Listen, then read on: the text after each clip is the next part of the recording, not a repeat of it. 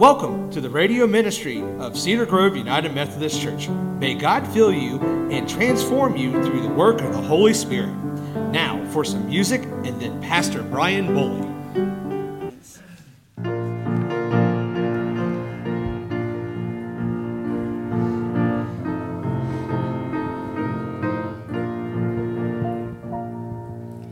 There shall be showers of blessing.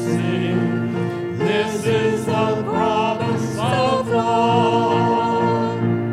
There shall be seasons refreshing, sent from the Savior above. Showers of blessing, showers of blessings we need. Birds of round us are falling, but for the showers we plead. There shall be showers of blessing, precious reviving again, over the hills and the valleys, sound of abundance of rain. Showers of blessings we need. Mercy drops round us are falling, but for the showers we plead. There shall be showers of blessing, send them upon us, O Lord. Grant to us now a refreshing. Come and now honor thy word.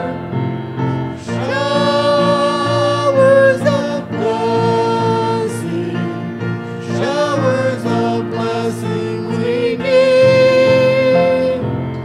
Mercy drops round us are falling, but for the showers we plead. There shall be showers of blessing, oh, that today they might fall. Now as to God we're confessing, now as on Jesus we call. Showers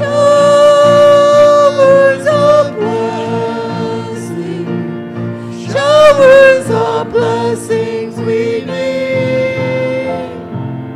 Mercy drops round us are falling, but for the showers we plead. I'm going to be reading Romans 11:1 to 2a, 29 to 32. Paul is speaking in this. I ask then, did God reject his people? By no means. I am an Israelite myself, a descendant of Abraham from the tribe of Benjamin. God did not reject his people whom he foreknew. For God's gifts and his call are irrevocable, just as you who were at one time disobedient to God have now received mercy as a result of their disobedience. So they too have now become disobedient in order that they too may now receive mercy as a result of God's mercy to you. For God has bound everyone over to disobedience so that he may have mercy upon them all. This is the word of God for the people of God. Thanks be to God. Our gospel reading today is from Matthew 15. Jesus called the crowd to him and said, "Listen and understand. What goes into someone's mouth does not defile them, but what comes out of their mouth, that is what defiles them." Then the disciples came to him and asked, "Do you know that the Pharisees were offended when they heard this?" And he replied, "Every plant that my heavenly Father has not planted will be pulled up by the roots. Leave them. They are blind guides. If the blind lead the blind, both will fall into a pit. Peter said, explain the parable to us. Are you still so dull? Jesus asked them. Don't you see that whatever enters the mouth goes into the stomach and then out of the body? But the things that come out of a person's mouth come from the heart, and those defile them. For out of the heart come evil thoughts, murder, adultery, sexual immorality, theft, false testimony, and slander. These are what defile a person, but eating with unwashed hands does not defile them. Leaving that place, Jesus withdrew to the region of Tyre and Sidon. A Canaanite woman from that vicinity came to him crying out, Lord, Son of David, have mercy on me. My daughter is demon-possessed and suffering terribly. Jesus did not answer a word. So his disciples came to him and urged him, send her away, for she keeps crying out after us. He answered, I was sent only to the lost sheep of Israel. The woman came and knelt before him. Lord, help me, she said. He replied, it's not right to take the children's bread and toss it to the dogs. Yes, it is, Lord, she said. Even the dogs eat the crumbs that fall from their master's table. Then Jesus said to her, Woman, you have great faith. Your request is granted. And her daughter was healed at that moment. This is the word of God for the people of God. Thanks be to God.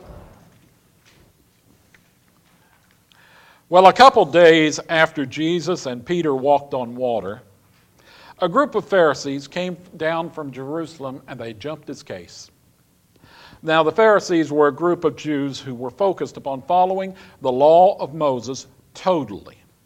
They taught in the synagogues and they argued and debated about what the precise meaning was of many things they found in the Old Testament.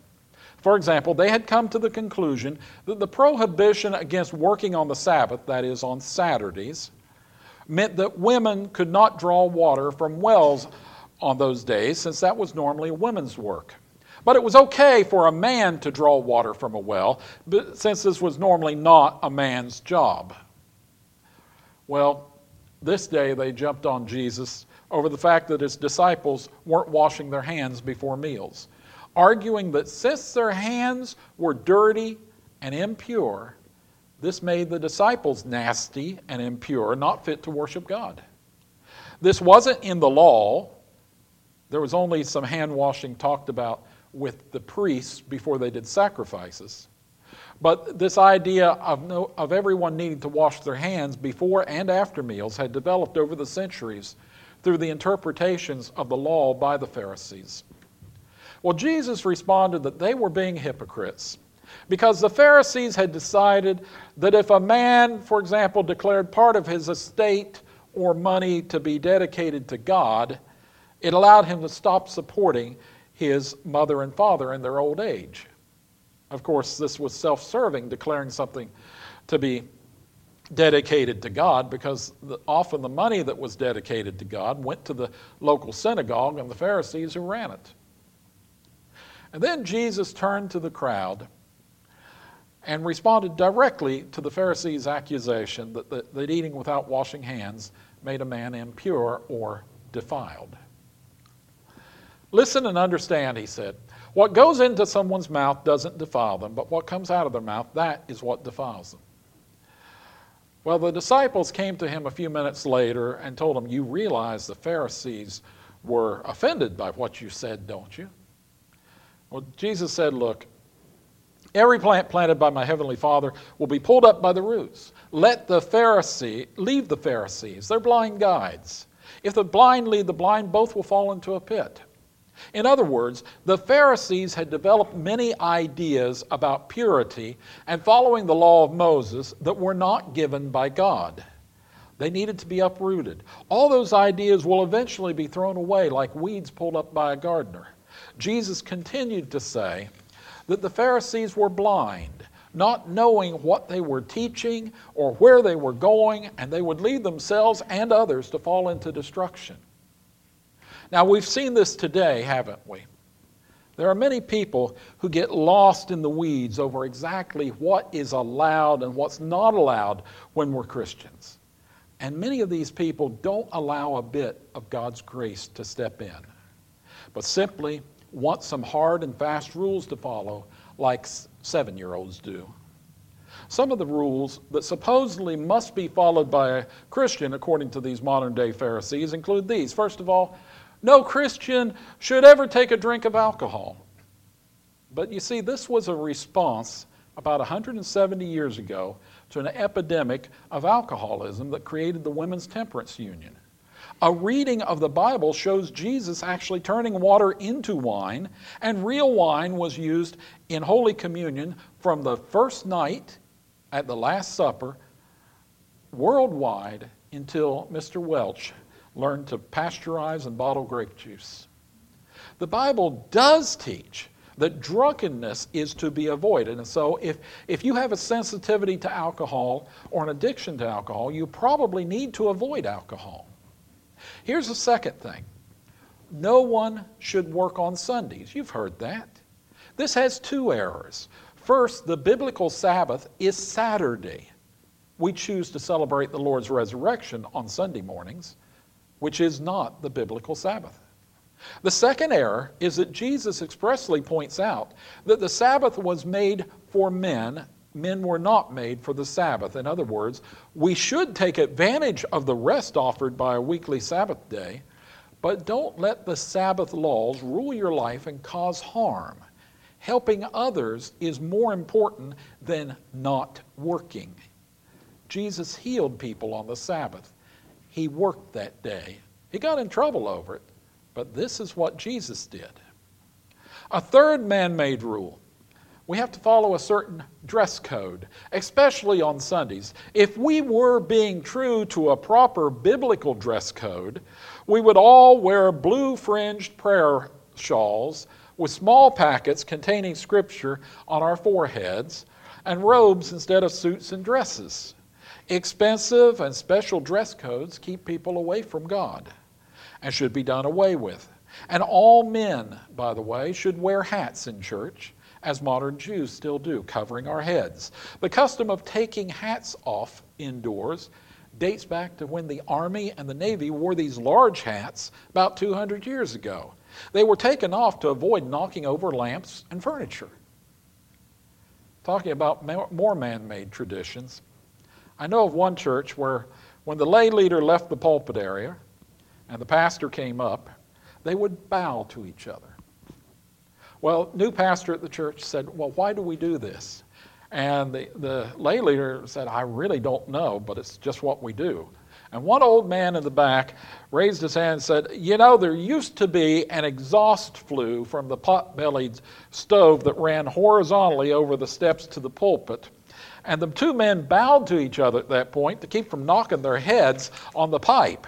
And they continued the practice long after central heating arrived about 50 years ago and we took the pipe out. Well, Peter asked Jesus to explain the parable about what defiles a person. Well, Jesus, somewhat frustrated with Peter, explained that if you eat something, it just goes into the body and eventually ends up in the sewer. But what comes out of a man's mouth comes from the heart. Evil thoughts and words and deeds, and that's what makes a person unfit for God, impure and defiled. Not eating with unwashed hands. That doesn't matter. Well, after that, Jesus decided it was time for a field trip. And they left Galilee and they walked up to the northwest to the coast of Lebanon near the cities of Tyre and Sidon. This was not a Jewish land. It was a land where Phoenicians and Canaanite people lived. It was the land where the evil queen Jezebel had come from hundreds of years earlier. And at that time, at Jesus' time, like Israel, Lebanon was ruled by the Romans. But the territory had a different governor than Israel and a different dialect and a different culture. Like today, it was a different country, even with a different religion. Well, a local Canaanite woman, not a Jew, she came to him crying out, Lord, Son of David, have mercy on me. My daughter is demon-possessed and suffering terribly. And in one of the most amazing scenes of the New Testament, Jesus doesn't answer a word. And in fact, he ignores her. He ignores her so long, and she keeps on crying, that the disciples ask him to send her away because she is so annoying. He says, I was sent only to the lost sheep of Israel. Now, I want you to think about that for a moment. That hits us close to home, doesn't it? After all, are you Jewish? Can you trace your ancestry back through the 12 tribes of Israel? So was Jesus sent for you and me? Or was he only sent to the Jews, the Israelites? It's a scary thought, isn't it? Could it be that Jesus wasn't sent for us Americans? After all, here he says, plain as the clouds we had earlier this week, I was sent only to the lost sheep of Israel. And few among us can claim to have Jewish ancestry. But the woman comes and kneels before him. Said, Lord, help me, she said, probably with a note of desperation. And Jesus went a step further. It's not right to take the children's bread and toss it to the dogs. Did Jesus just call her a dog? You can just see the disciples. Maybe Judas is back there in the back nodding and muttering to another one. Finally, he agrees that these people aren't worth helping. For in that day, few people liked foreigners. Now, has that changed today?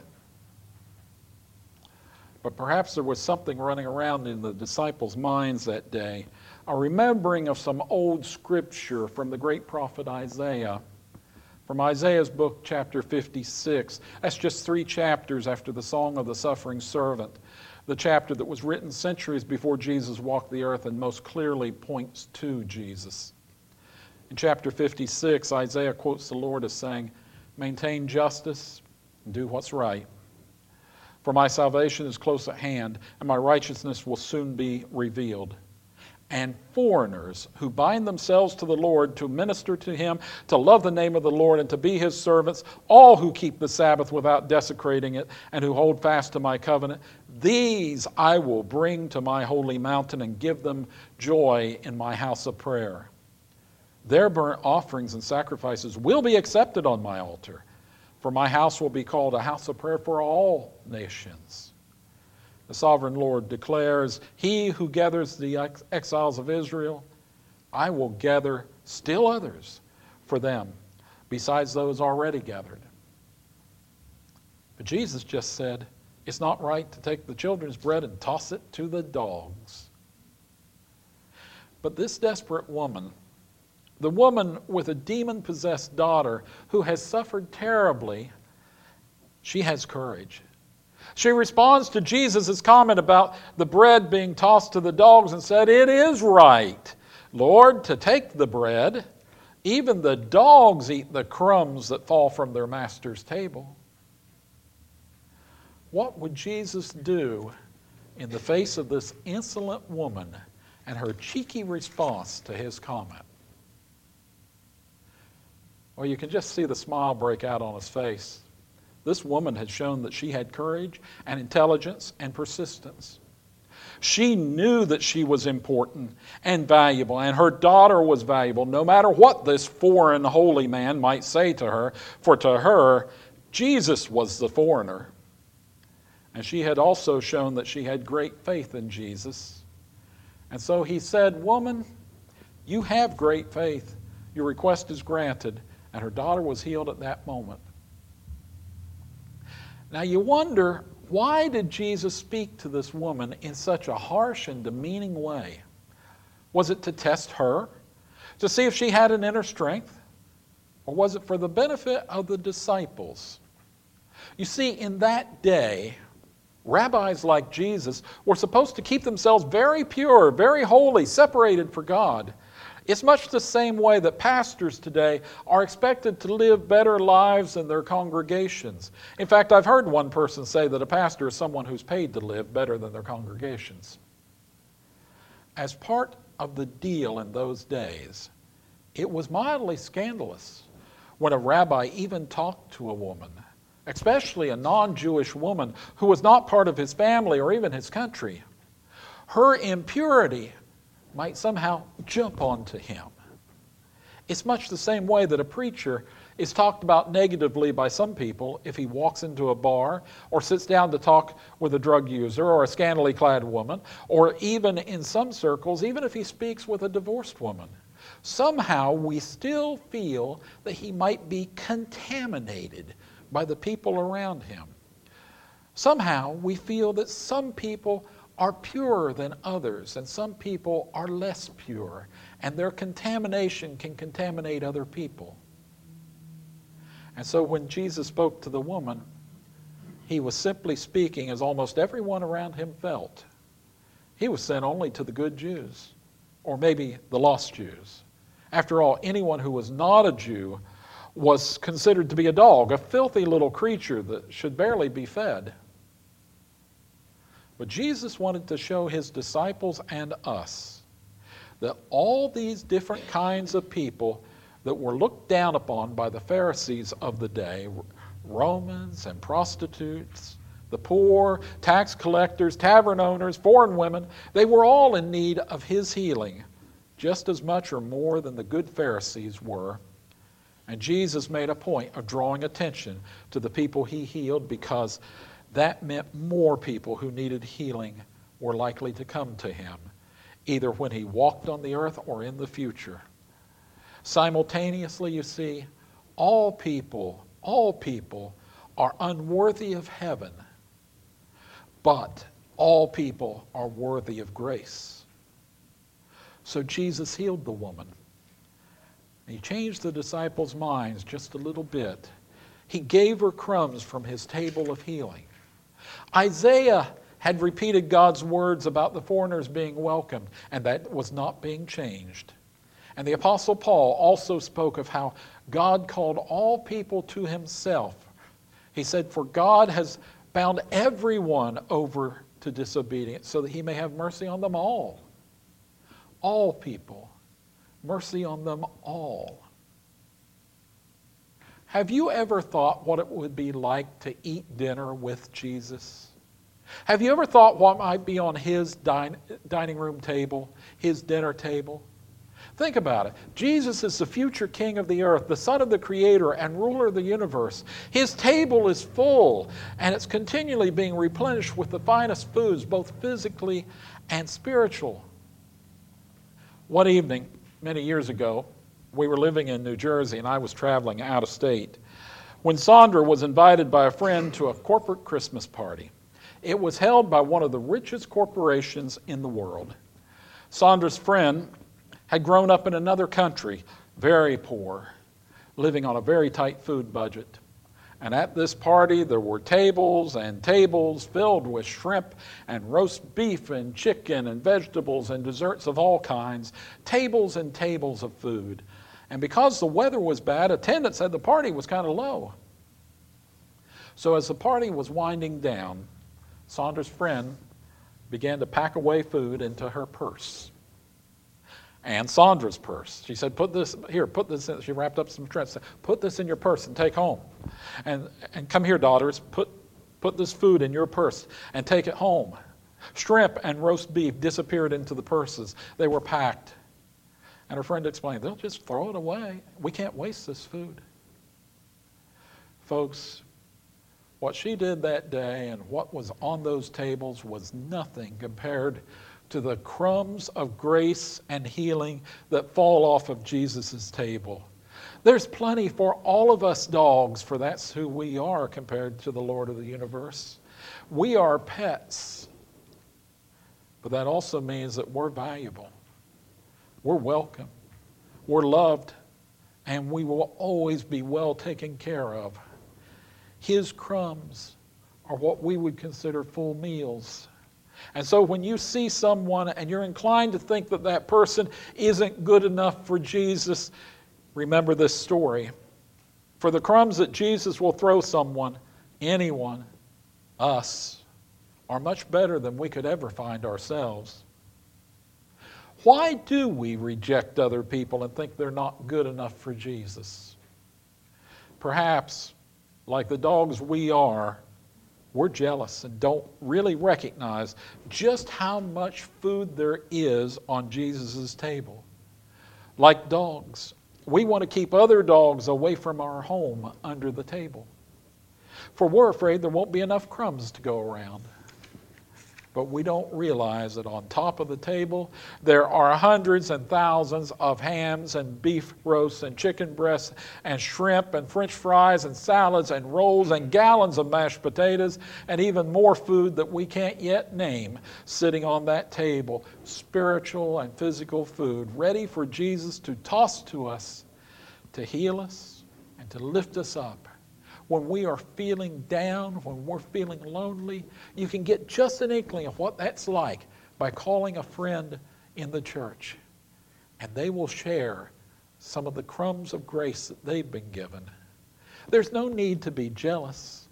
In fact, Jesus wants us to learn to invite all people to his table, all to share of those crumbs. For you see, Jesus himself is the main course. Being with him is better than anything else we've ever had. And he even said one day that the bread that he shares is his body, and the blood which he shares, well, the wine which he shares is his blood. 2 weeks we'll have communion. Sing with me. Come sinners to the gospel feast, number 16.